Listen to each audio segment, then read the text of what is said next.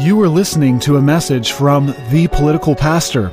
Each week, the political pastor expounds the Word of God to his local congregation.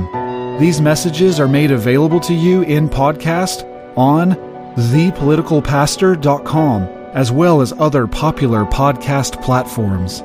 Visit thepoliticalpastor.com and click on the podcast link at the top to find our full listing of podcasts. Your understanding of the kingdom of God and future events shapes your worldview. It can lead to pessimism or optimism. We have reason to be optimistic because Jesus Christ is King now. Turn with us to Mark chapter 9, verses 1, as the pastor delivers the sermon, Kingdom Come. All right. Mark chapter 9. And we're going to begin our reading in verse number 1, and just one verse for our text today. So some of you got a little bit excited. You might think it's going to be real short.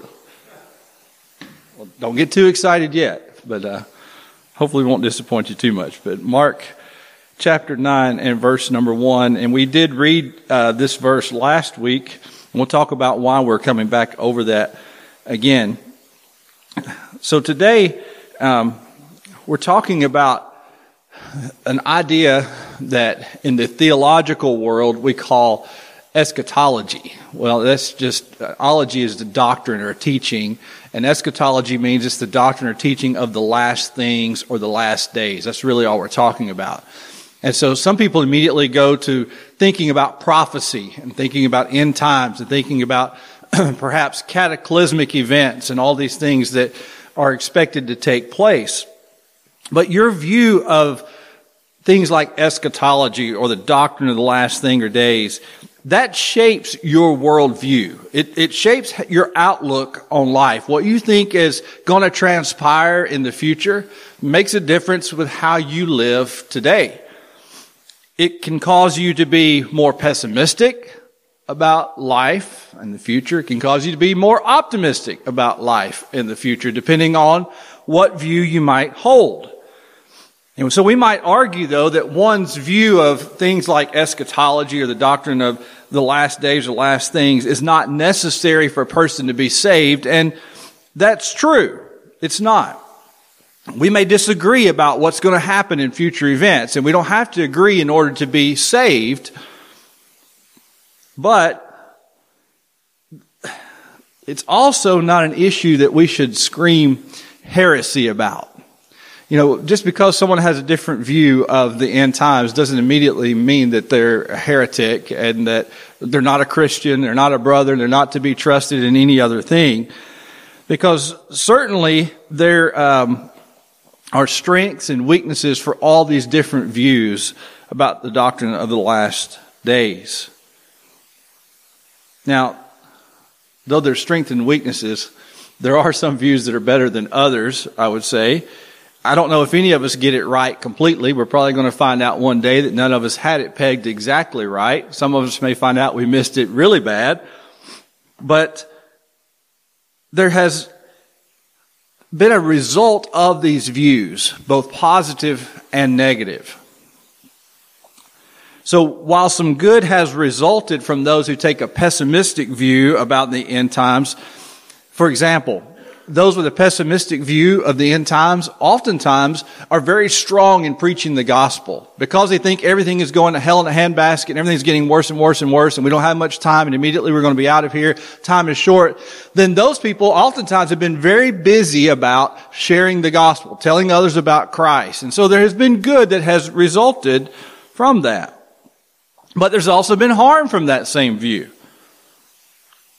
Because in the midst of this gospel push, they've also ceased to build anything that's lasting or think about future generations or build for the glory of God because everything seems so short and imminent and it's going to be over with.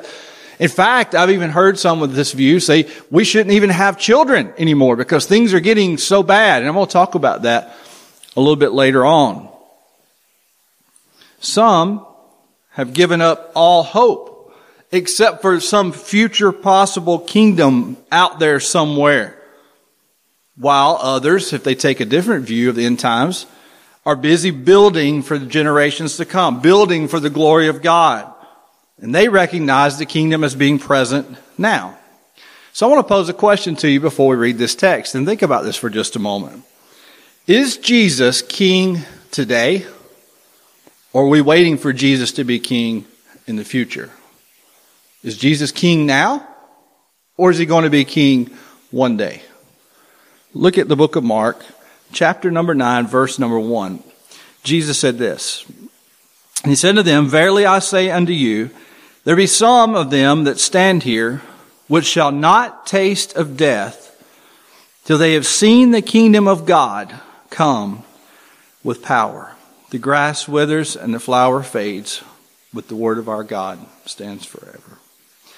Now, last week we explored this call to discipleship that Jesus had given. And in this call to discipleship, we saw a contrast in being a disciple of Christ and in how the world lives. And we saw that distinction between the two. And Jesus called those who wanted to be his disciples to follow after him, to deny themselves, to take up their cross, and to follow him daily. And that was the call that Jesus issued in regards to discipleship. Now, it's in light of that we come to verse number 1 of Mark chapter 9.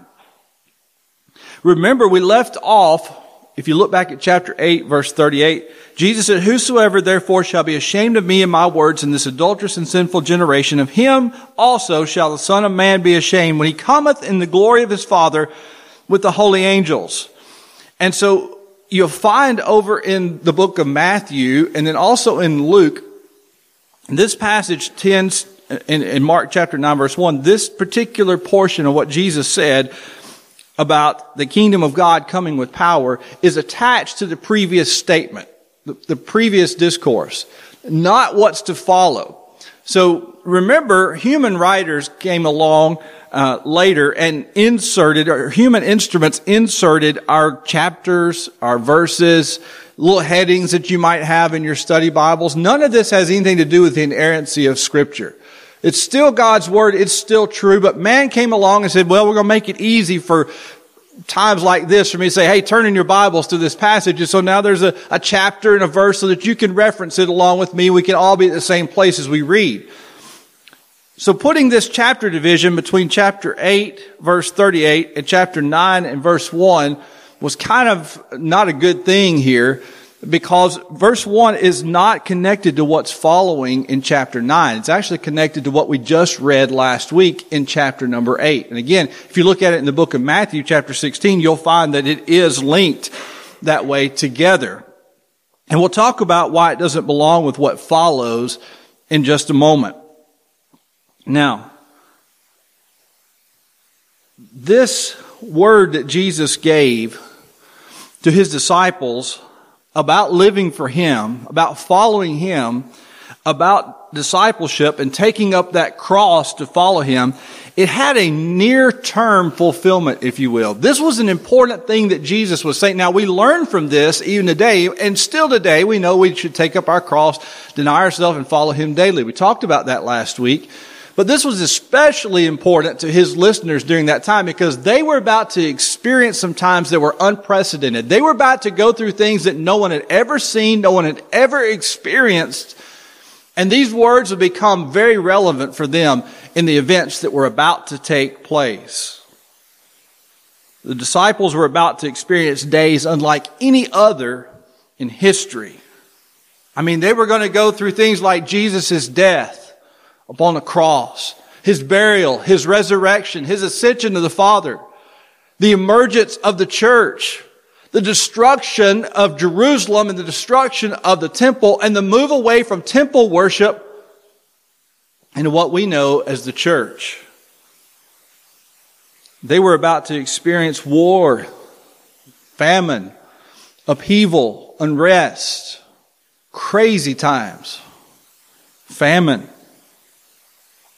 So as we said, our text today kind of belongs with this previous passage. And in our text, Jesus makes an announcement about an event that's not thousands of years away.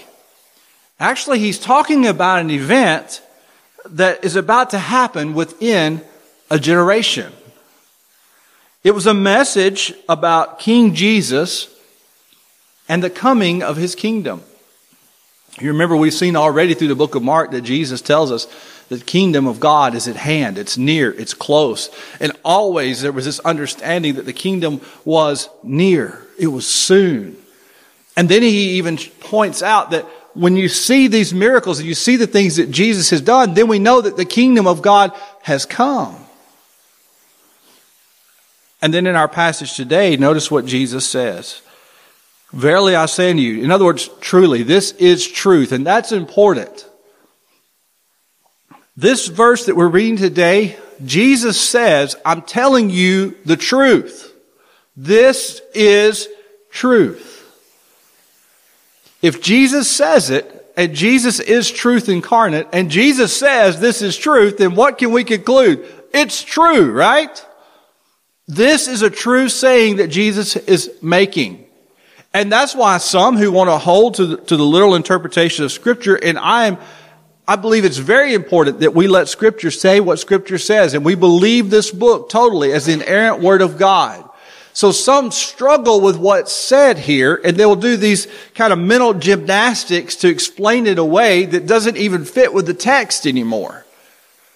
But we got to establish up front that what Jesus is saying is true. So now whether what we see next fits with our idea of eschatology or our theology or what we've always been taught or what we've always believed, what we've always done, if it conflicts with it, it's not God's problem, is it? That's our problem. And so if Jesus says it's true, then we're going to accept it is true. So let's look at exactly what Jesus says. Verily I say unto you, that there be some of them that stand here, which shall not taste of death, till they have seen the kingdom of God come with power.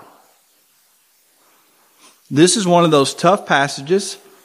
It's one of those tough sayings. And I've referenced R.C. Sproul many times. He was one that in his life, he never strayed away from difficult passages. In fact, he would do whole series just on difficult passages of the Word of God. And this is one of those that he waded into. And I liked when he did so. It wasn't enough for R.C. Sproul to say this is a difficult passage. He says, these were his words. He said, I want to up the ante a little bit.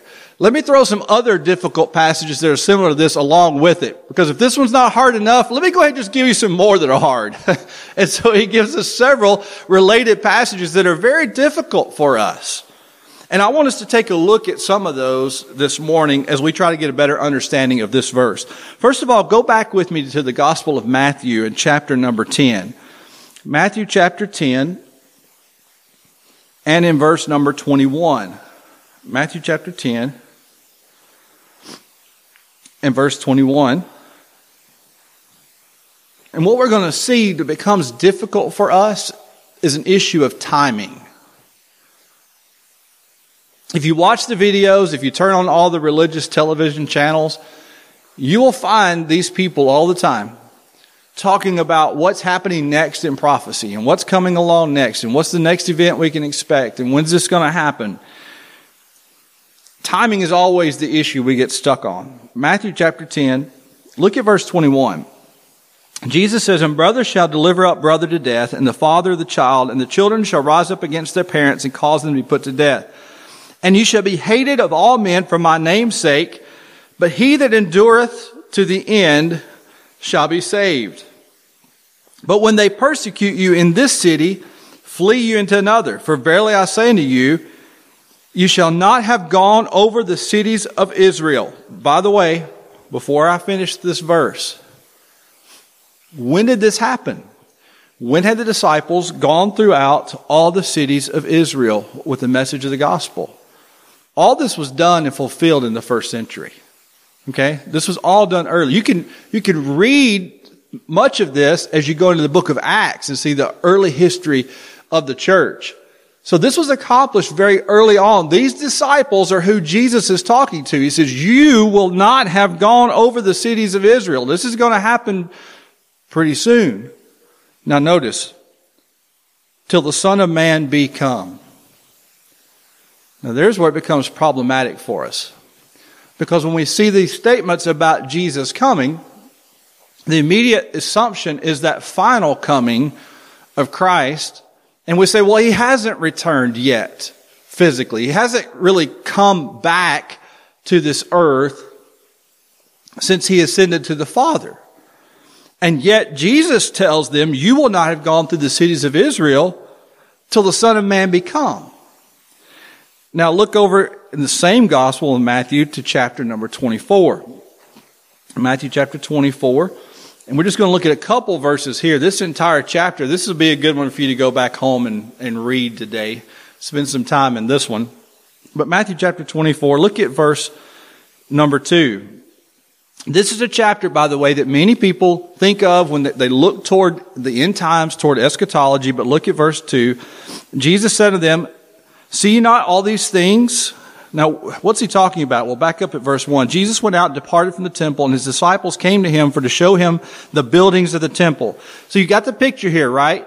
If you've ever been to this part of Israel, you would understand there in Jerusalem, you could sit there on the Mount of Olives. You could sit there in the garden. You could look back toward Jerusalem. You could see where the temple would be. You could see all the buildings of Jerusalem there on that hill. So Jesus' disciples, they're looking and they're seeing the buildings of Jerusalem. They're seeing the temple there. And Jesus said to them, see ye not all these things? You see these buildings? You see these temples? Verily I say unto you, there shall not be left here one stone upon another that shall not be thrown down. That is a big statement that Jesus made. He said, you see all these buildings? You see this temple? There won't be one stone left on top of another. That's complete destruction, isn't it? And as he sat up on the Mount of Olives, the disciples came unto him privately, saying, tell us, when shall these things be? And what shall be the sign of thy coming and of the end of the world? Jesus has just described this destruction of Jerusalem, and what does his disciples ask him? When is this going to happen? When will these things be? Now look down in this same chapter to verse number 29. Matthew 24, verse 29.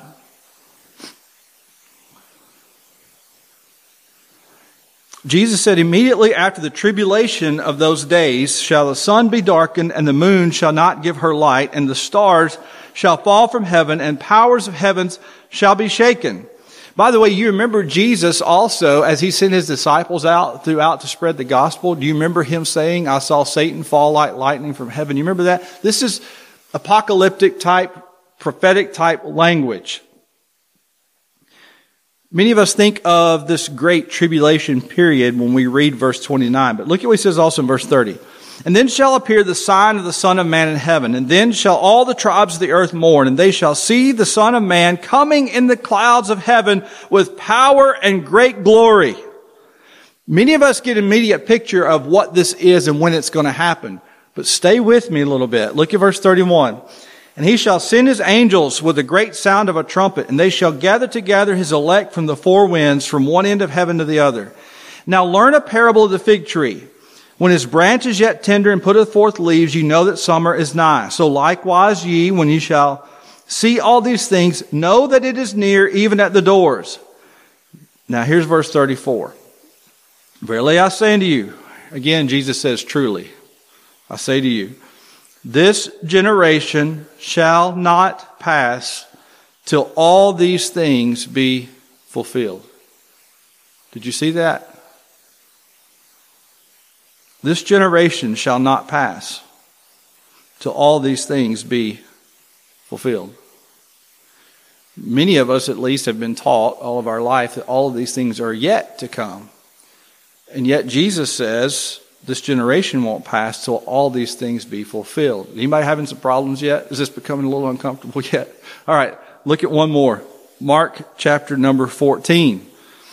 And we'll expound this later in our study of Mark when we get to it. But Mark chapter 14 and verse number 61.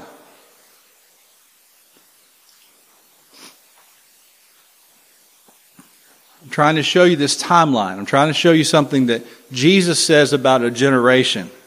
So Mark chapter 14, Verse 61, this is Jesus' trial before the high priest. And it says, "But he held his peace and answered nothing. Again the high priest asked him and said to him, 'Art thou the Christ, the Son of the Blessed?' Jesus said, 'I am.'" Most of us stop there. Most of us say, well, the high priest got upset because Jesus claims to be deity. But watch the rest of the statement that Jesus makes to the high priest. "And you high priest, shall see the Son of Man sitting on the right hand of power and coming in the clouds of heaven." He just told the high priest that he would see this coming that he's referring to. Then the high priest rent his clothes and saith, "What need we any further witnesses?" The high priest got the message really quick. Jesus says, you're going to see me, King, coming. So this is within, again, a timeline, a generation. Now, let's go back to our text. Mark chapter 9, verse 1. I'm going to read it again so it sinks in. "Verily I say unto you, that there be some of them that stand here which shall not taste of death till they have seen the kingdom of God come with power." So this coming of the kingdom that Jesus is referring to in these passages was going to happen within that generation. Now, a generation to a Jew, they would understand that to be a time period of around 40 years. That's what they would consider a generation. Now, to help you put that in perspective and understand that, think back to the book of Exodus when God was leading his people out of Egypt, taking them to the promised land. And they doubted God, they disobeyed God, they didn't have faith, they didn't go in and take the land as he told them to. And so they had to wander around in the wilderness, didn't they? Does anybody remember how long they wandered in the wilderness? How long? 40 years. It's okay for you to speak up. 40 years, right? Why did they have to wander around for 40 years? Why was that significant? Well, remember, God had said, this generation is not going to inherit this land. Save for Joshua and Caleb. What was a generation understood as? About 40 years. And so for a generation of time, for about 40 years, they wandered in the wilderness as those people were dying off and didn't get to see the promise. So what Jesus is saying here is that all of these things are going to happen. This is going to come upon this generation. That would put us in a time frame of about 40 years. That's important because, in fact, we see the fulfillment of all these things, as Christ said, in that time frame. Now, this won't make me popular in a lot of the circles that I've found myself in over the years. There's a lot of places they wouldn't have me back in the pulpit now. I would be done, all right? But we're just looking at the Word together today. But I can't stay true to the text with any other approach than what we're going to try to take here this morning. So let's wade into this text just a little bit. And here's the first question we want to ask of our text. Who will see the kingdom come? What is the kingdom? Now, we need to do that first. The kingdom represents the rule or the authority of Christ. We're talking about the rule, the reign, the authority of Jesus. Who is going to see this kingdom? Who's going to see this rule, this reign, this authority of Christ as King?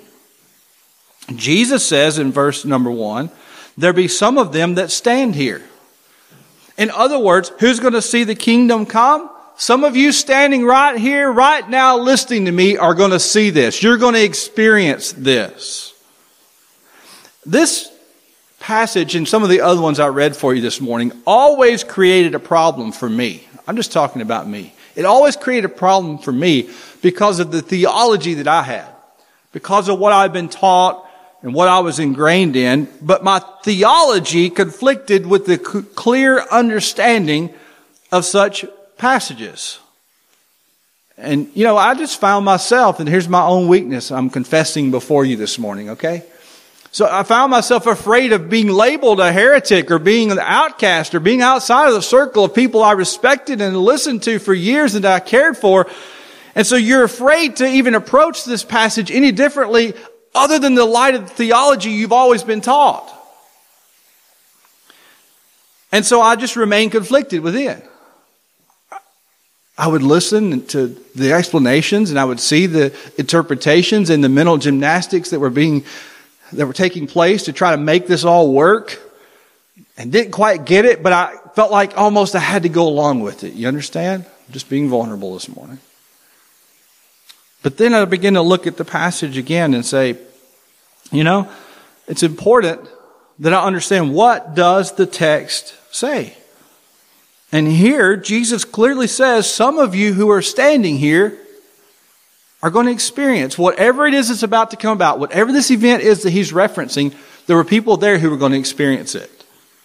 So this was a setting of a first century time frame for some type of coming that Jesus is referencing, though not necessarily his final coming. And in about AD 70, there was no doubt a coming of Christ in judgment. Because Jerusalem, you remember that city that his disciples were sitting there looking at? They were looking at the buildings and the temples. We just talked about that. In AD 70, what Jesus said would happen, happened. There was a destruction of Jerusalem and the temple, and literally there was not one stone left upon another. In fact, the stones were picked apart to receive any gold that might have been in the cracks and crevices there as the destruction of that place happened. Not one stone was left upon another. There was utter, total destruction of Jerusalem, and the temple ceased to be. AD 70. Anybody want to guess about how many years that was from the time Jesus made that statement that this was going to happen? Well, remember he said a generation, right? Yeah, it was right about 40 years. You think that's significant, perhaps? So, this would have been within that 40 years, within a generation. So who is going to see the kingdom come? Some of those that stand here. Well, when will they see the kingdom of God? Well, let's go further, Jesus' statement, chapter 1. That there be some that stand here which shall not taste of death. In other words, not everybody here is going to die before this takes place. So the assumption is there are going to be some people standing here who will die before it takes place, right? Not necessarily all of them will see it, but some of them will see it. Now, why is that important? Because if you look at many different scholars' interpretation of this passage and what they think Jesus was referring to, the timelines won't add up. Because if Jesus is just talking about the crucifixion or, say, the resurrection, or even, as we're going to see in just a minute, the transfiguration, all of these disciples, except for Judas, would have still been alive. Any of these other explanations for this kingdom coming, they would have all still been alive. But by AD 70, when there was the destruction of Jerusalem, not all of them were still alive, though some of them were. In that case, it makes total, complete sense. Now, this is going to affect how you read books like the book of Revelation, for example. It's why some people will try to take that book and argue for a later date that it was written. They want to argue for a date of Revelation being written after AD 70, because if it was written after AD 70, you can make it appear that everything it's talking about is somewhere way off in the future, still yet to happen. But if you understand early authorship and that likely Revelation was written between, say, 65 and 68 AD, just prior to what happened to the destruction of Jerusalem in AD 70, this will totally transform how you read the book of Revelation. You'll begin to see all of the things that transpired and took place even before that time, before the completion of what took place in AD 70. So, much of what all the books and movies and things are talking about, telling us is to come, perhaps is already past. Now, there's still a final coming of Christ when He delivers up that kingdom to the Father and the age is ended, we're ushered into eternity. But specifically, what we're dealing with is the most common, predominant view, at least in the United States today, is a pre-dispensational or dispensational premillennial theology. It is by far the most common approach to what's going to happen in the last days. Now, what's interesting about it being the most prevalent, the most common, if you've ever watched or read the books Left Behind, that would follow with a dispensational premillennial theology. And that's the predominant one. But what's interesting about this view is it actually didn't even come about until sometime in the 1800s. And so you have people like Darby, and then you have Schofield, and then later on you have Ryrie and some of these guys that made this view very popular. But prior to that, the church had not taught or believed that view. It didn't come around until the 1800s. So it's actually relatively a new view. Many of you probably didn't know that. So this was not the view that the church held from the first century. And that's why you see them pointing to every event that ever happens or takes place. And they'll say, there's another sign, right? Here's what's about to happen. Oh, it's coming. It's soon now. It's going to happen anytime now because this event just took place. They said that back in the 40s. They said it in the 50s. They said it in the 70s. Right? They continue to say these things. It's because they have that outlook on eschatology. So this event, whatever it is that Jesus is describing here, it's clear, though, he's saying this event is going to take place within the first century, within a generation. So who will see the kingdom? When will they see the kingdom come? Let's talk about how they're going to see the kingdom come. What exactly is Jesus referencing? We'll look at verse 1 again. There be some that stand here which shall not taste of death till they have seen what? The kingdom of God come with power. Kingdom of God come with power. This is an interesting term here, the word come. When you look at it in the Greek text and you understand the verb that's used here, it implies that they would not just see it coming, but they actually would see it come to its completeness. In other words, they would actually see this event completely take place, what Jesus is describing. This is going to happen. You'll see it. Now, think about all that took place from Jesus saying this until the destruction of Jerusalem and the temple in AD 70. These disciples saw their Savior whipped, crucified. They saw him buried. They saw him rise again. They saw him ascend to the Father.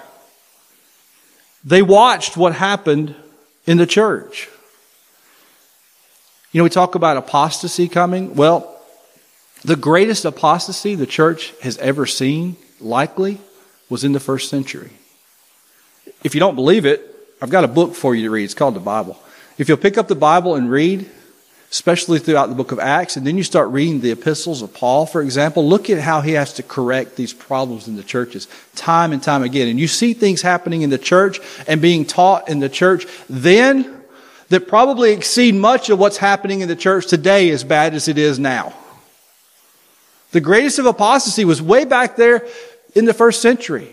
And these disciples experienced all of it. They saw all of that. They saw the Antichrist arise. John talks about this. Read 1st, 2nd, 3rd John. John talks about those antichrists that would come, and he even seems to reference one particular person whom John apparently knew, and history tells us perhaps who this is. There you go. There's a research project for you. I won't give you all the answers, okay? And John perhaps knew who that person was, and there's some historical accounts of John even encountering him. It's very interesting. They saw so much take place. And they saw Christ's kingdom as it came in power. They saw his judgment upon the Jews. They saw that destruction of Jerusalem. They saw temple worship cease. And they saw the triumph of Messiah's church as it was made visible. Do you understand this was quite the transition time? We see that move from the old covenant to the new covenant. We see the ceasing of worshiping God in the temple. The sacrifices, they stopped. Because the one true final sacrifice had been made. Christ. Once and for all. You say, well, what does all of that mean for us? If the kingdom came in some way at this time, and those disciples experienced it, what does that mean for us now? Let me just give you a few closing words that I hope will encourage us a little bit this morning. We need to recognize where Christ is today. Where is Christ at today? He's seated at the right hand of the Father, isn't he? Christ is on the throne now. I asked you that question at the beginning, and I wanted you to think about that. Because we'll oftentimes make statements like we believe that Christ is king, but we live like he's not king yet. We'll say Christ is king, we'll say Jesus is on his throne, but then we believe he has no authority and no control. That maybe just one day he'll come and have some. But when we recognize that Christ is on his throne now, we'll realize that his rule and his reign is spreading even today. From sea to sea, as we read in our passages this morning. And he has authority over every area of our life. I'm going to give you one more passage. You could probably quote this, but I'm going to ask you to turn to it. Matthew chapter 28. Matthew chapter 28.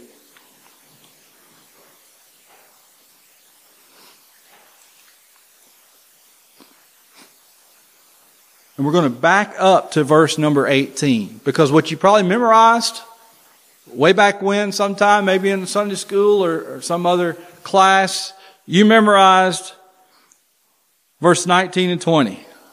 You recognize that as a great commission. But I want you to notice how Jesus prefaces his statement in verse number 18. This is all important. Matthew 28:18. Jesus came and spake unto them, saying, what power? How much power? I'll let you fill in that blank. All. You know what all means? We had a president one time that didn't know what is meant, right? What does all mean? All means all. All power, all authority is given unto me. Now notice this. In heaven and where? And on earth. Jesus says, I have all authority. I have all power. Not just in heaven, but even on this earth. Do we believe that? Do we really believe that he's king now, that he has all authority now, both in heaven and on earth today? And because of that, he says, you go therefore, verse 19, and teach all nations. You know, they need to understand that Jesus is king. The nations need to know that he reigns. Go ye therefore, teach all nations, disciple all nations, baptizing them in the name of the Father and the Son and the Holy Ghost, teaching them what? Now, many today will say, well, just teach them this shortened version of the gospel. Just teach them that they need to know they need to repent and believe Jesus. And that's important. Yes, they need to do that. They need to understand that whosoever believeth in him, right? They need to understand that. But that's not all Jesus says. Teaching them to observe all things. Again, what does all mean? All. All things. Whatsoever I have commanded you. By the way, that's the entire book. He was behind it all. Teach them to observe all things, whatever I have commanded you. And lo, I am with you always, even unto the end of the world. Amen. His authority doesn't start at the end of it all, does it? His authority exists now. And he says, it'll be with you and I'll be with you all the way to the end of the age, all the way to the end of the world. So what do? You go out and you spread that message. You go out and tell the good news of the gospel of the kingdom, that Jesus Christ rules, that Jesus Christ reigns, that every knee would bow and every tongue would confess that Jesus Christ is Lord to the glory of God the Father. And you teach them to do those things that I've told you to do. You teach them to observe all of my word. That it impacts how you live your life in everything that you do. And he will be with us.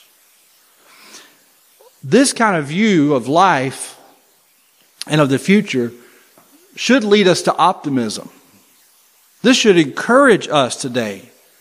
So I mentioned earlier about this attitude of not even bringing children in this world because things are getting so bad. Well, actually we ought to have the opposite view. I saw this meme somewhere a couple of weeks ago, I think, and it was kind of funny because the man was being asked, well, how many children are you going to have? He just had, their family just added another kid to the family. Well, how many children are you going to have? And he says, more than my enemy.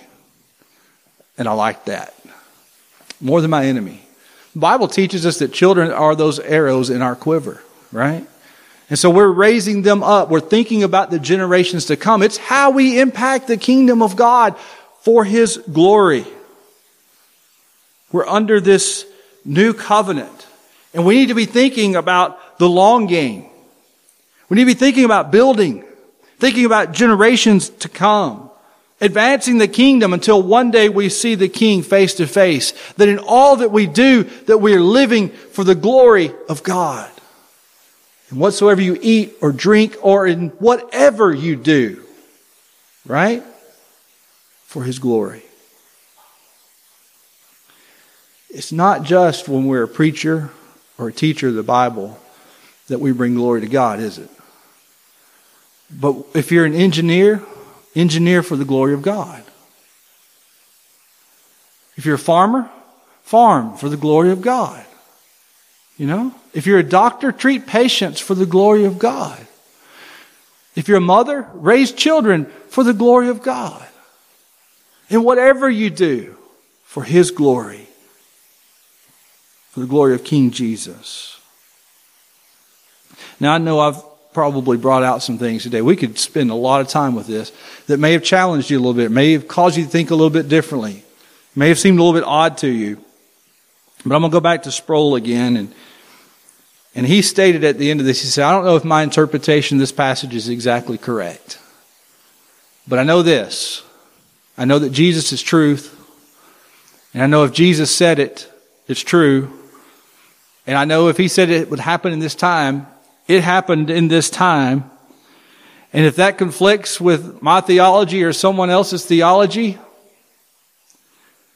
then so be it. Because at the end of it all, Sproul said Jesus' mouth is the reliable source of truth. Let's bow together. You have been listening to a message by the political pastor from his home pulpit. For the preaching of the cross is to them that perish foolishness, but unto us which are saved it is the power of God. From 1 Corinthians chapter 1, verse 18. Be sure to follow The Political Pastor by visiting thepoliticalpastor.com. Click on the subscribe link at the top of the page and learn how to subscribe to us and our various social media feeds. If you would like to learn more about Jesus Christ and His salvation, please visit thepoliticalpastor.com. Click on Contact at the top of the page and write to us. We welcome the opportunity to share the gospel of Jesus Christ.